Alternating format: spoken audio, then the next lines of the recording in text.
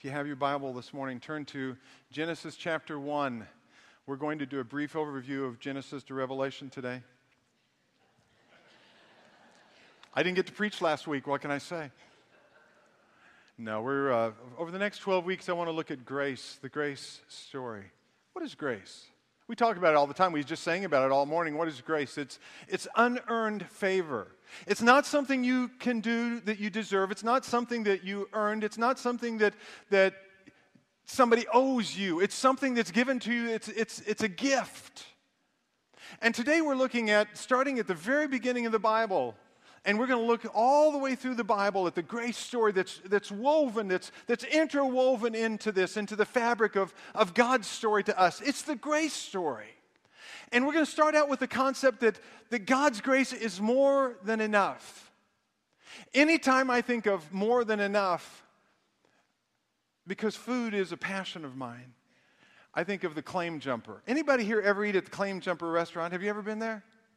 Have you ever seen the Motherlode cake? It looks like this. It's 7 layers with a chocolate fudge icing with walnuts in it. The Food Network said that it was one of the top 5 most decadent desserts. Now get this, just one slice, the typical slice, has 2,760 calories, 55 grams of fat, 350 carbs. One slice, not the whole cake, 350 carbs, but it is healthy because it has 14 grams of fiber. It's more than enough. I was a young pastor. I'd come to California the first time ever go to Claim Jumper, and the pastor who was treating me that day said they have a little dessert called the Motherlode chocolate cake. You just order the chocolate cake. I just had a piece of chicken. I had a very small meal comparison, and he said, you had such a small meal, why don't you have the chocolate cake as a dessert? And they all ordered desserts, and I had ordered the Motherlode. My goodness. There are 8 of us there that day, and the 8 of us couldn't finish it. More than enough. Grace is God's Motherlode to us. It is more than enough. It's lavished on us. Ephesians 1:8 says God's grace has been lavished on us. And we struggle with the whole concept of grace because in our life we're taught there is no free lunch. There is a free lunch. It's called grace. And in our life, we struggle with grace because receiving grace is refreshing. But when we're asked to extend grace, when someone has done something wrong especially, it's difficult. Andy Stanley, in a book called The Grace of God, says it this way: grace is what I crave most when my guilt is exposed, and that very grace is the very thing I'm hesitant to extend when I'm confronted with the guilt of others, especially when their guilt has robbed me of something I consider valuable. We struggle with grace. We struggle with it because you can't deserve it. You can ask for grace. You can plead for grace. You can want it. You can need it. But the minute you begin to think that you deserve grace, it's no longer grace. If you deserve it, it's not grace. I mean, saying that I deserved grace is kind of like saying I planned my own surprise birthday party. You can't do it. You can't surprise yourself. Well, maybe for some, we won't go on the dementia thing, but usually you can't plan your own surprise birthday party. The Old Testament, we struggle with this because the Old Testament's not about grace, it's about law. We struggle with grace because the Old Testament is all about if you obey the law, then you're saved. You come into a relationship with God, and in the New Testament it's about grace. I'm here to tell you that's not true. In fact, we're going to see that the Mosaic Law was the extension of God's grace to us.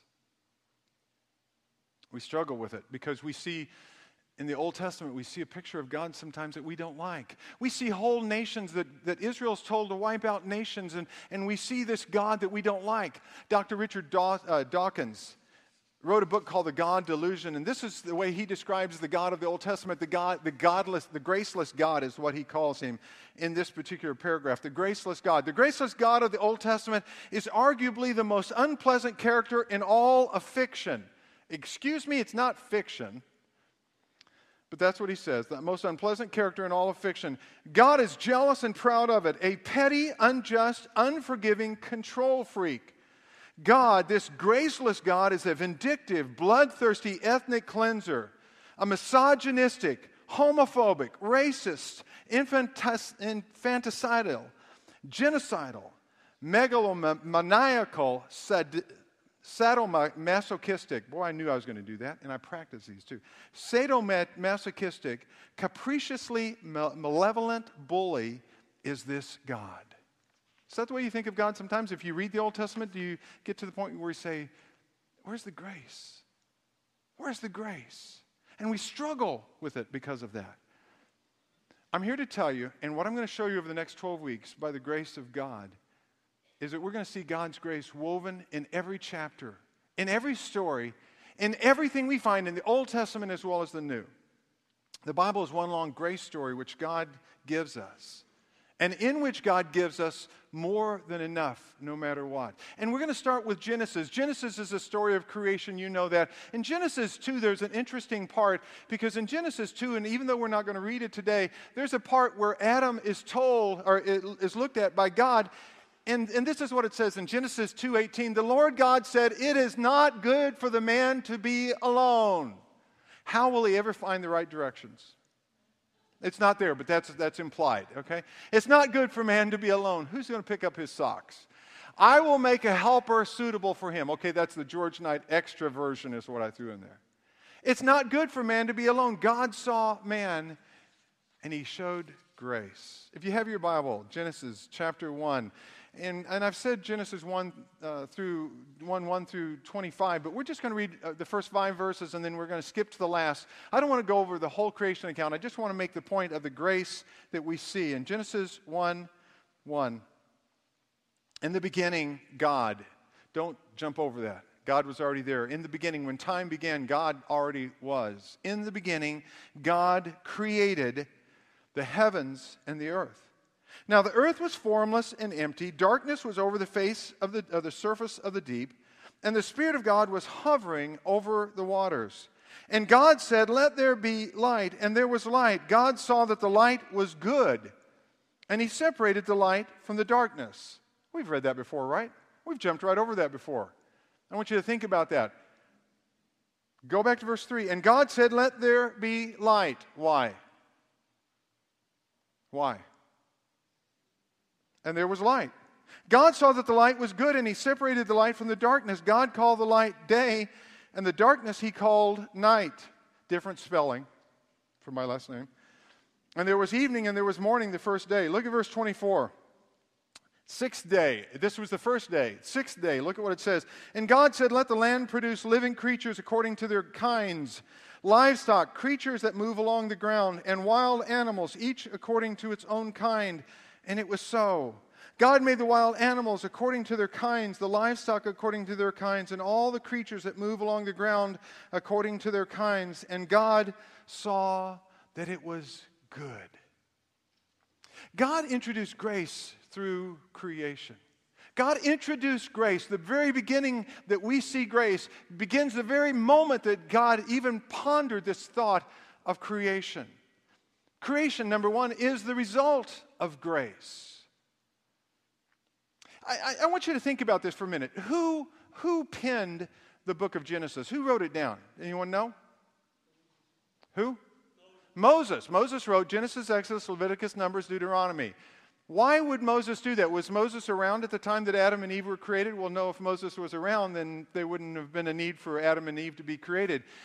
When did Moses hear the story? Well, there's a couple of different ways it could have happened. It could have been an oral tradition that from Adam on, each one told their son, their daughter, their family, and they passed it on one generation to another. And that's very possible because much of history was handed on that way before they wrote it down. They would pass it on, and they would make the children repeat it over and over until they made sure that they were able to repeat it to their children. It's very possible. But Moses did have a little interview with God. Do you remember that? They came out of the area called Egypt, and they went across the Red Sea, and Moses said, "You guys stay here. The Lord wants me to go to the top of this mountain." And for 30 days, 40 days, Moses is there. And the people got to the point they thought Moses isn't coming back, and they formed this whole false god. And Moses comes down, and he has the law. But we don't know what else God might have told him in that time. I tend to think that God may have said, what have you heard about the oral tradition? Let me tweak that a little bit. Let me make sure that you have all the details right. But however it is, Moses penned the book of Genesis under the inspiration of the Holy Spirit. Why? Why would it be necessary to do it at this point? Because Israel has been in Egypt for over 400 years. And in Egypt for 400 years, what had they been looking at? They'd been looking at the Egyptian mythology. They'd been looking at the polytheistic versions of gods. All of these different gods. They had Ra, they had the sun god, they had the fertility gods, they had the gods that would cause the crops to come. They had the god of water. They had all of these different gods. In fact, there are many scholars that believe the 10 plagues, each of them was dealing with one of the gods, including the fact that the Pharaoh's son was supposed to be God. So if number one, creation is the result of grace, here it is right here. There we go. If creation is the result of grace, then what Moses is trying to do is trying to help them remember who God is. They had a distorted view of God. And most religions have their gods take up residency, especially the Egyptian gods. They took up this residency when the universe was already created. They just kind of came on the scene, and then the God worked from there. And Moses says, no, the Hebrew God existed before anything. And what Moses says here is that God created everything, all of matter and time and space, from what? From nothing. Literally, the Hebrew says, out of nothing, everything was created. And God, there was no universe, and God created the universe. And He created time and space and matter. You ever thought of why? Why did God create the universe? Was God lacking something? Was there something that God was missing? Did He think, I'm so perfect, but if I just had people, is that what God needed? No. God was perfect in and of Himself. He was in perfect relationship with the Trinity, the Father, the Son, and the Holy Spirit. He already had a community, and the community was perfect with no sin. Why did God create the universe? Because He had to? Because He needed to? Because He could? I believe God created the universe because of grace. Because He wanted to do something. And it goes even further. If you are God who knows all things, and if you are God who has all power, and you create this universe in which the people that you create are going to cause death and destruction and decay to come in, and all the diseases, would you go ahead and create the universe? God did. What does it mean? Time after time, day after day, it says that He created the light, and He saw that it was, what was the word? Good. Good for who? Did God need the light? Did God need the light to be able to see? Who was the light good for? I mean, did He create the light and then, the Holy Spirit came to Him and said, good job, God. That light, that's a really neat thing. Pat Him on the back, like you've painted a room, you've painted a house, and somebody comes by and says, wow, that really looks good. Do you think that's what it was good? No. Who was it good for? Who was light good for? Do you need light? How often do we think of how much grace is involved in light? How many times do you wake up in the morning and say, man, I'm so glad that light is here? Only the mornings when your power doesn't work. Or the mornings when you wake up and all of a sudden you have this degeneration of maybe your eyes and you can't see. You ever wake up and you have your eyes matted closed because you've had some kind of, I remember one time when I was a kid, I had something come up and I got an infection in my eyes, and I woke up in the morning and my eyelids were sealed shut because of all the junk in my eyes. That's kind of a weird feeling, by the way. And I was a teenager and I was going around the house trying to find my way. I was really glad when my mom said, here, let me put some warm water on it and get you fixed up, and went to the doctor, and immediately it was taken care of. Turned out that I'd gotten a piece of steel in my eye when I was working at Kenworth, and I got a piece of steel in there that I didn't realize, and it had caused this infection that had spread to both eyes. A little ointment, a little antibiotic, and I was ready to go. But if you've ever lost your sight for even a moment, are you glad to have it back? The Lord said, it was good. In John 9, the blind man is restored and he has his sight. And all the way through the Bible, it keeps saying verses like Psalm 19:1. Look at what it says. Psalm 19:1. It says, the heavens, it's right there, the heavens declare the glory of God. The skies proclaim the work of his hands. What's the work of his hands? Well, the grace work, the fact that God gave us not only light, if you went through the days, he gave us land, and he gave us trees, and he gave us animals, and he gave us water, and he gave us all of the things. He set up the whole ecosystem that you have these people in California that are so worried that it's going to be disrupted. He is the one who put it into play. He is the one who created it. What did Adam and Eve do to deserve light? Or land, or trees? Nothing. What did you deserve? What did you do to deserve creation? What did you do? Was there something that you did that you deserved all of the things that God has given you? The air that you breathe, the light that we experience? It's called grace. Number 2, creation is rich with grace. You see, grace is never just enough. Grace is never just about, well, here's enough for you to get by. Grace is always, I'm going to heap it on, and it's going to be this lavished on you. It's more than enough. It's always more. If it was just light and land, it would be one thing, but grace goes further. Grace created the majestic sunsets, the flowers, the fruit, the veggies. We just came back. We spent a week in Florida with visiting Chris and Sherry, and just in case you want to know, I have pictures of granddaughter and Josiah, and I'll just stop here for a minute and we can look at these for a while. We were in Florida. Beautiful place. It's like California with humidity. Flowers and fruits and vegetables that God created. The texture, the color, the aroma, as we were flying over the nation, you could see the different places that we were flying over, and you could see the different fields, and some of them brown, some of them green.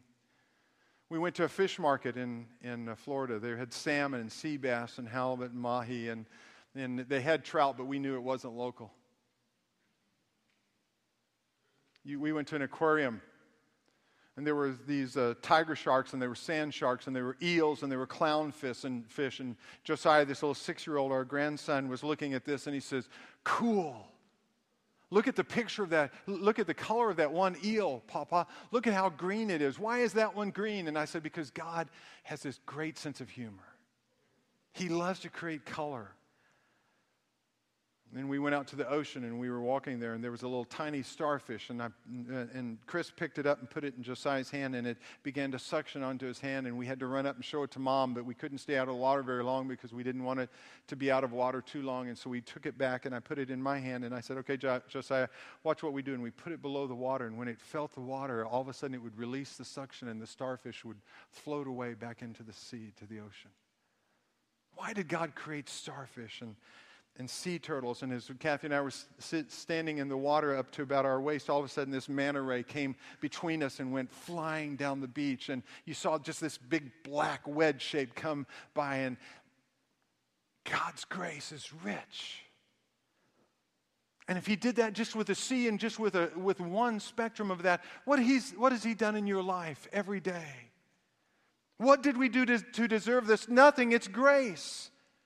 John understood what this was all about. In John 1, verse 16, look what it says. From the fullness of his grace, it's this section talking about Jesus Christ. From the fullness of his grace, we have all received one blessing after another. Literally, what it says in the Greek is grace heaped upon grace, heaped upon grace, heaped upon grace. It's just overwhelming how much grace is there. God introduced grace through creation. The second part is that God intensifies grace through life. He intensifies grace through life. Look back at Genesis chapter 1, just a few verses, 26 through 31.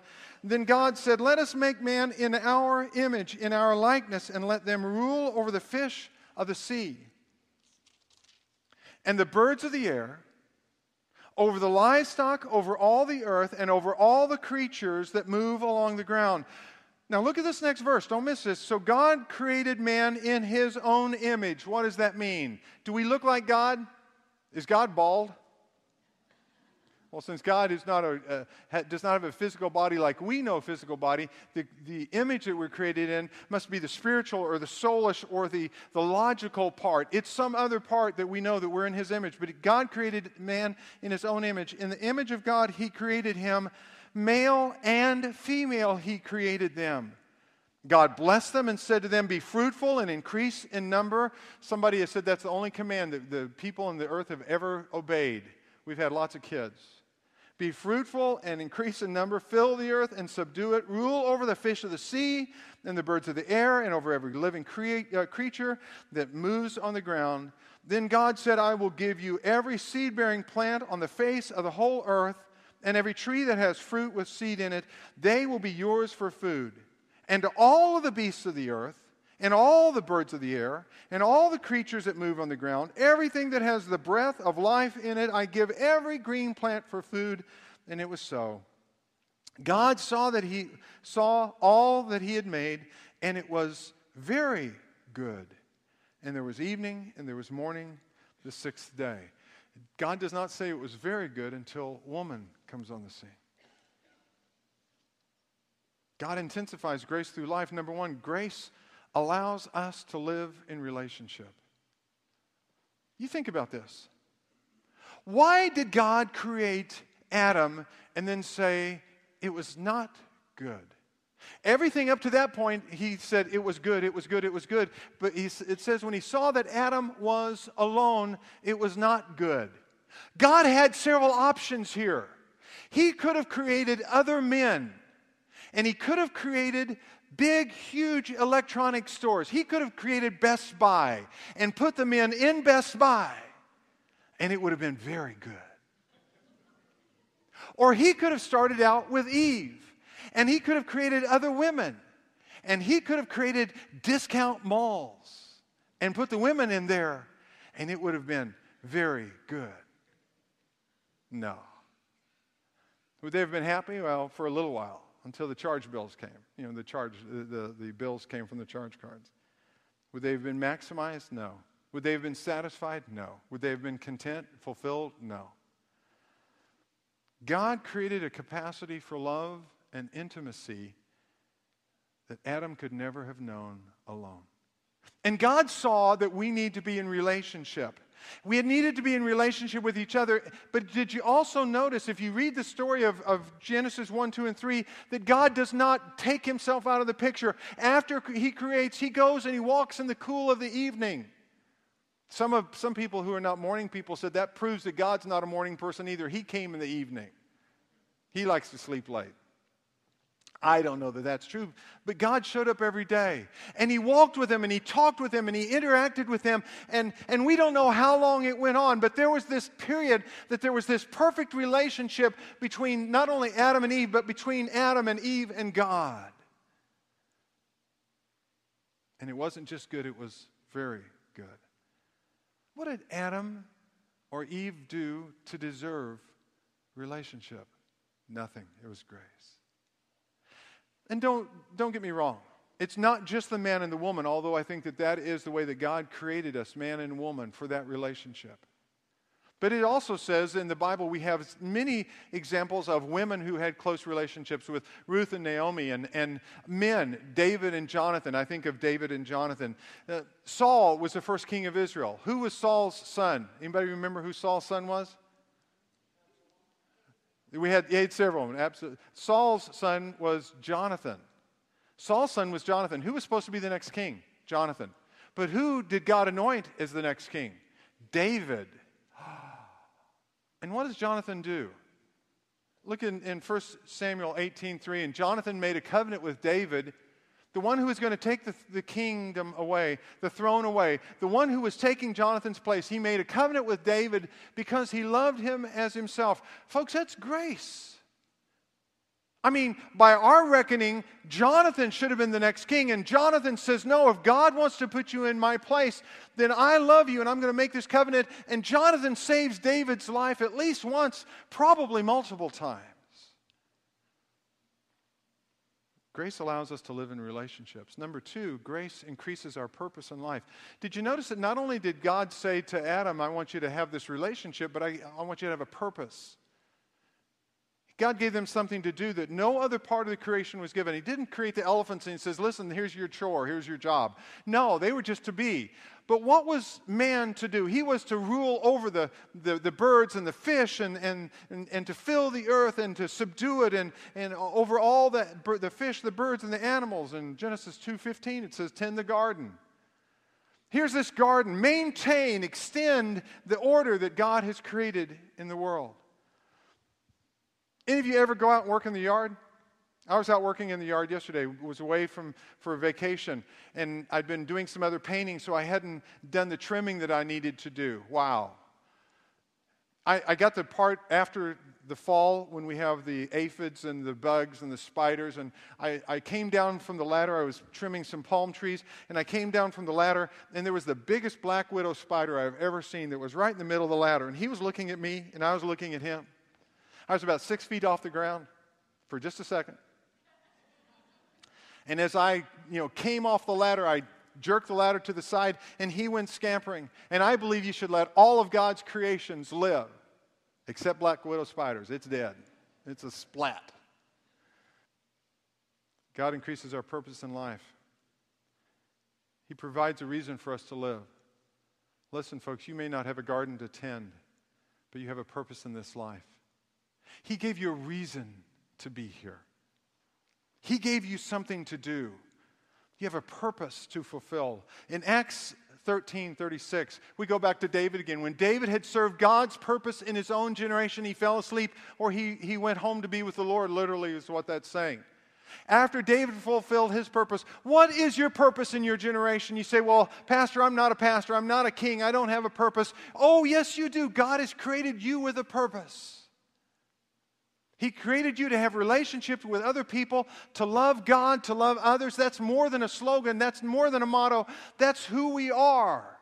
But He also created us with a purpose to do something for Him. You know what also kind of bothers me about the creation account? How many rules did Adam and Eve have? How many laws did they have? In the Old Testament, there were 613 laws. There was 10 commandments. There was 365 positive. The rest were negative. How many rules did Adam and Eve have? One. What was it? Don't eat from that one tree. How much grace was shown to them? If you count the light and the land and the animals and the relationship and the purpose, how much grace was shown to Adam and Eve? Weren't there multiple, and there's rich, lavished grace on them with one rule? Don't we tend to think of God that we have all of these rules from God, and there's minimal grace and maximum rules?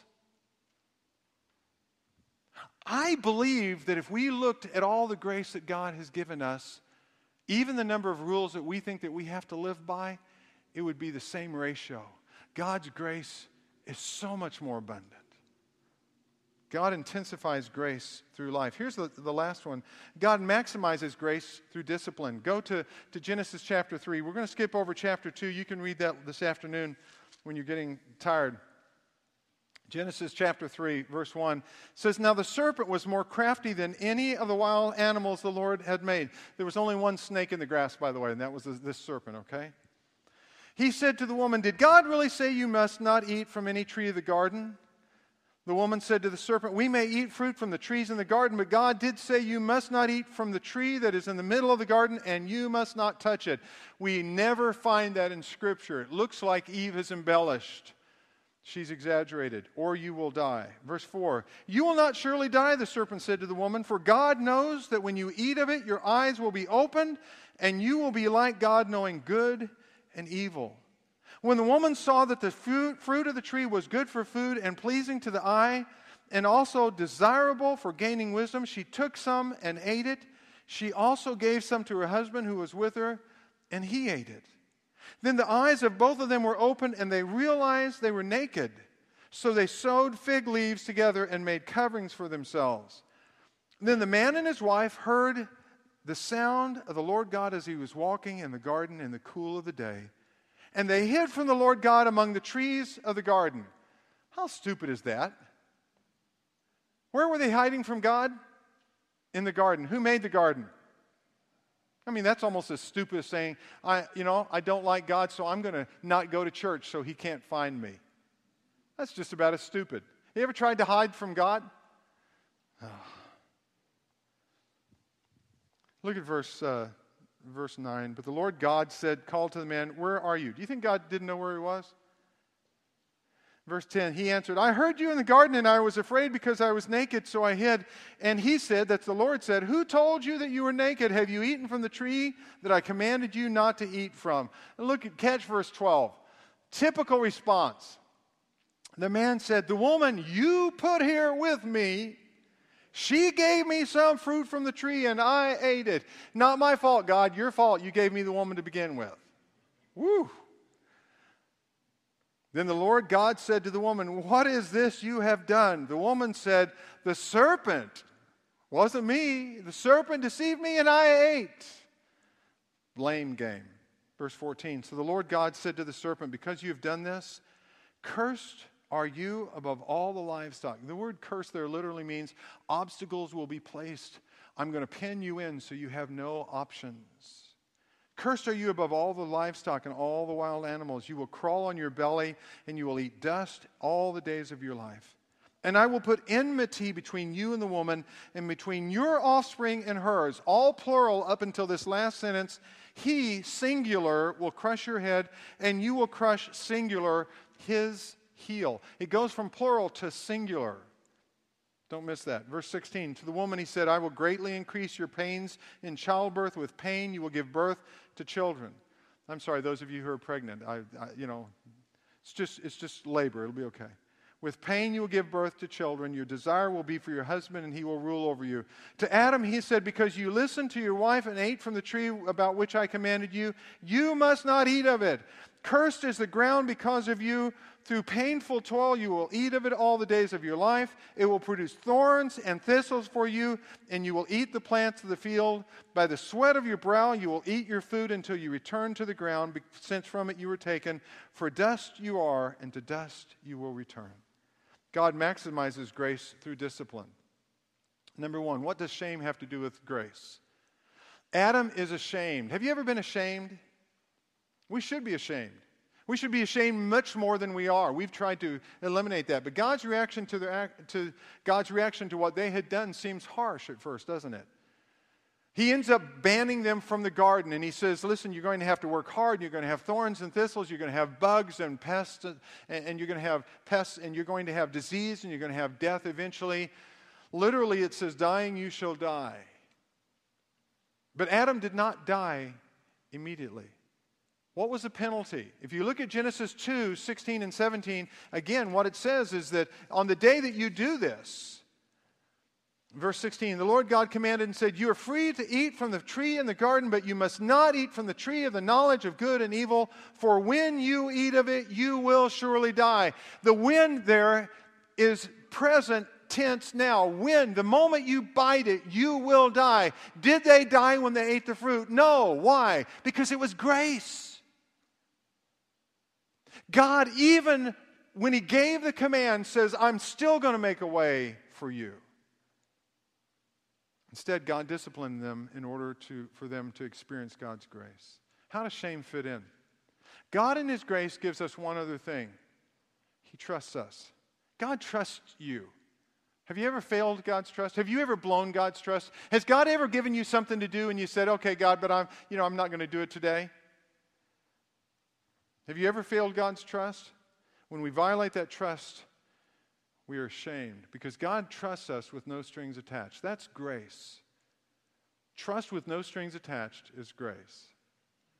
And when we violate that trust, we're ashamed. Adam and Eve suddenly realized that they were naked. Now, why were they ashamed? There weren't any other people to see them. God had already seen them naked. Why were they ashamed? I think it had nothing to do with their bodies. It had nothing to do with their nudity. It had nothing to do with that. It had everything to do with the fact that they realized all of a sudden God would know that something was different. They were trying to hide. And when we violate God's trust, we're ashamed. And when we ignore grace, we should be ashamed. Paul comes to that point in Romans chapter 7. He talks about the good things he should do and the things that he knows he should not do. And he finally comes in Romans 7:24, what a wretched man I am. Who will deliver me from this body of death? Paul says, I'm so ashamed. I'm so embarrassed. I'm so ashamed. I should be so much further in my Christian life than I am right now. What a wretched man I am. Who's going to help me? He says. And then the next verse he goes on to say, but Jesus Christ is going to give me victory. Here's the problem. We're trying to eliminate shame, aren't we? I think it's interesting because there are now leagues where they don't keep score because they don't want anybody to be ashamed that their team lost. Boy, that's a fun game. There's no losing. There are schools that will not give grades out to kids in elementary, even in middle school. They're not going to give any grades because someone will be ashamed because their grade's not as high as the other. We try to change the word. We don't want to say shame now. We substitute words like mistake. He made a mistake for sin or for wrong. He just made a mistake. This prominent leader, I'm not going to call names, but this prominent leader that came out and he said, I made a mistake. Yes, I texted these pictures and it turns out maybe he had affairs. I don't know if he did or did not. But he says, a mistake was made. A mistake is an accident. If you subtract wrong in your checkbook, it's an accident. If you don't look, you're driving and you don't see somebody and they blindside you and they hit you, it's an accident. There's all kinds of accidents. You can stumble down the stairs. But an affair is not an accident. Unless you are blindfolded and dropped into a room with all these women that don't have any clothes on, then it might be an accident. But everything else, it's not a mistake, it's not an accident, it's sin, it's wrong. And God says we ought to be ashamed. And we have people standing up and saying, well, I'm going to go to rehab. Why don't you go into the throne room of God and fall on the face before God and say, God, I have sinned. What does shame have to do with grace? Everything. Because when we're ashamed, we realize the grace that God is offering. Do I understand the ramifications of grace? Do I understand the ramifications of grace? Did Adam and Eve understand the ramifications of eating that one piece of fruit? We don't know if it's an apple, if it was something else. Do we understand the ramifications of that? By the way, Jesus refers back to Genesis 1 through 11 at least 3 different times. Jesus refers back to the creation account. He refers to Adam and Eve as real people. I believe the Genesis account is the real story. I'm a creationist. I believe God created the heavens and the earth. And you say, well, I'm an evolutionist. I believe in evolution. When we get to heaven, I'll let God explain all of it to you, okay? But I believe that if Jesus referred to Adam and Eve as real people, that we should look at it that way. And there are ramifications. We severely estimate the impact of sin. We're immersed in a sinful society, and we don't even realize how immersed we are. Let me ask you a question. When we were out in the ocean and I saw there were all these fish out in the ocean, and a thought occurred to me because I'm a little weird, and I saw these fish and I thought, I wonder if fish wonder if they're wet. Do they realize that they're wet? Do they realize, when we took that starfish out and it was clinging to Josiah's hand because obviously, it needed the water. That's how it gets its nutrients. It's how it continues to live. If you take a starfish out of water, it dies. And it had just a few minutes that he could go and show his mom, but we wanted to get it back in. Did the starfish, until it's taken out of water, did it suddenly realize, ooh, I really need water? Do fish know that? They're so immersed in water all the time until it's taken away. And my question to us is this: do we realize the society that we're immersed in right now and all of the sin that surrounds us? I don't think we do. We adjust to the surroundings, we lose sight of grace. Romans 8:21 says that even the creation, even the land, everything will one day be liberated from the bondage to decay. Who took the first step towards the reconciliation? Did Adam come to God and say, God, I blew this, I ate the fruit? Is that what happened? Did Eve say, oh God, I listened to the serpent, I shouldn't have, please forgive me? Is that who took the first step? Who took the first step? God did, and we're told later that he says that he took these skins from an animal. How do you get a skin off an animal? You have to kill the animal first. There was a sacrifice that was given that day for Adam and Eve. Who took the first step? God took the first step. That's grace. Romans 5:1-2 says it this way. Therefore, since we have been justified through faith, we have peace with God through our Lord Jesus Christ, through whom we have gained access by faith into this grace in which we now stand. C.S. Lewis came into Cambridge University one day, and there was this big discussion about world religions. And the men were all trying to debate, and they said, what in the world is the difference? What's the greatest difference between Christianity and all the other world religions? And C.S. Lewis said, oh, that's easy. It's grace. Go back one more time. Genesis chapter 3, verse 15. It says, he will crush your head and you will strike his heel. Who's the he there? It's the one born of a woman. It's the one that was promised. It's the Savior. It's Jesus Christ. From the very beginning when sin came in, from the very beginning of creation, when God was showing grace, he was promising a grace personified, and that grace was Jesus Christ. There's a story told, I think Max Lucado told it. I couldn't find it in the book, so I'll say it's Max's, and if it's not, then he got credit for one that he didn't really write.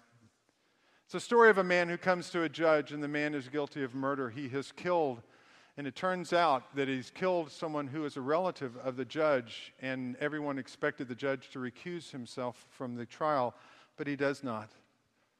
And the judge listens to the man, and the man realizes what's happening, and he says, I don't want a jury trial. I want the judge to decide my fate. And on the day that the trial was to begin, the man stood and he says, I want to change my plea from not guilty to guilty. Judge, I did it. I killed this person, this relative of yours. And the judge says, if there's no other reason for me to listen to testimony, I'm going to exercise my right as a judge, and I'm going to give the judgment today. And the man stands, and the judge says, because you have murdered, because you have killed, your life will be taken, and I sentence you to die. And just about that time, the judge's son stands, and he said, Dad, I'll take that penalty. I'll take that punishment. And the judge says, no, I can't do that. He was guilty. And the son says, give him another chance. That's what Jesus Christ did for you, and that's what he did for me. And that was the beginning of grace. Would you bow your heads and close your eyes?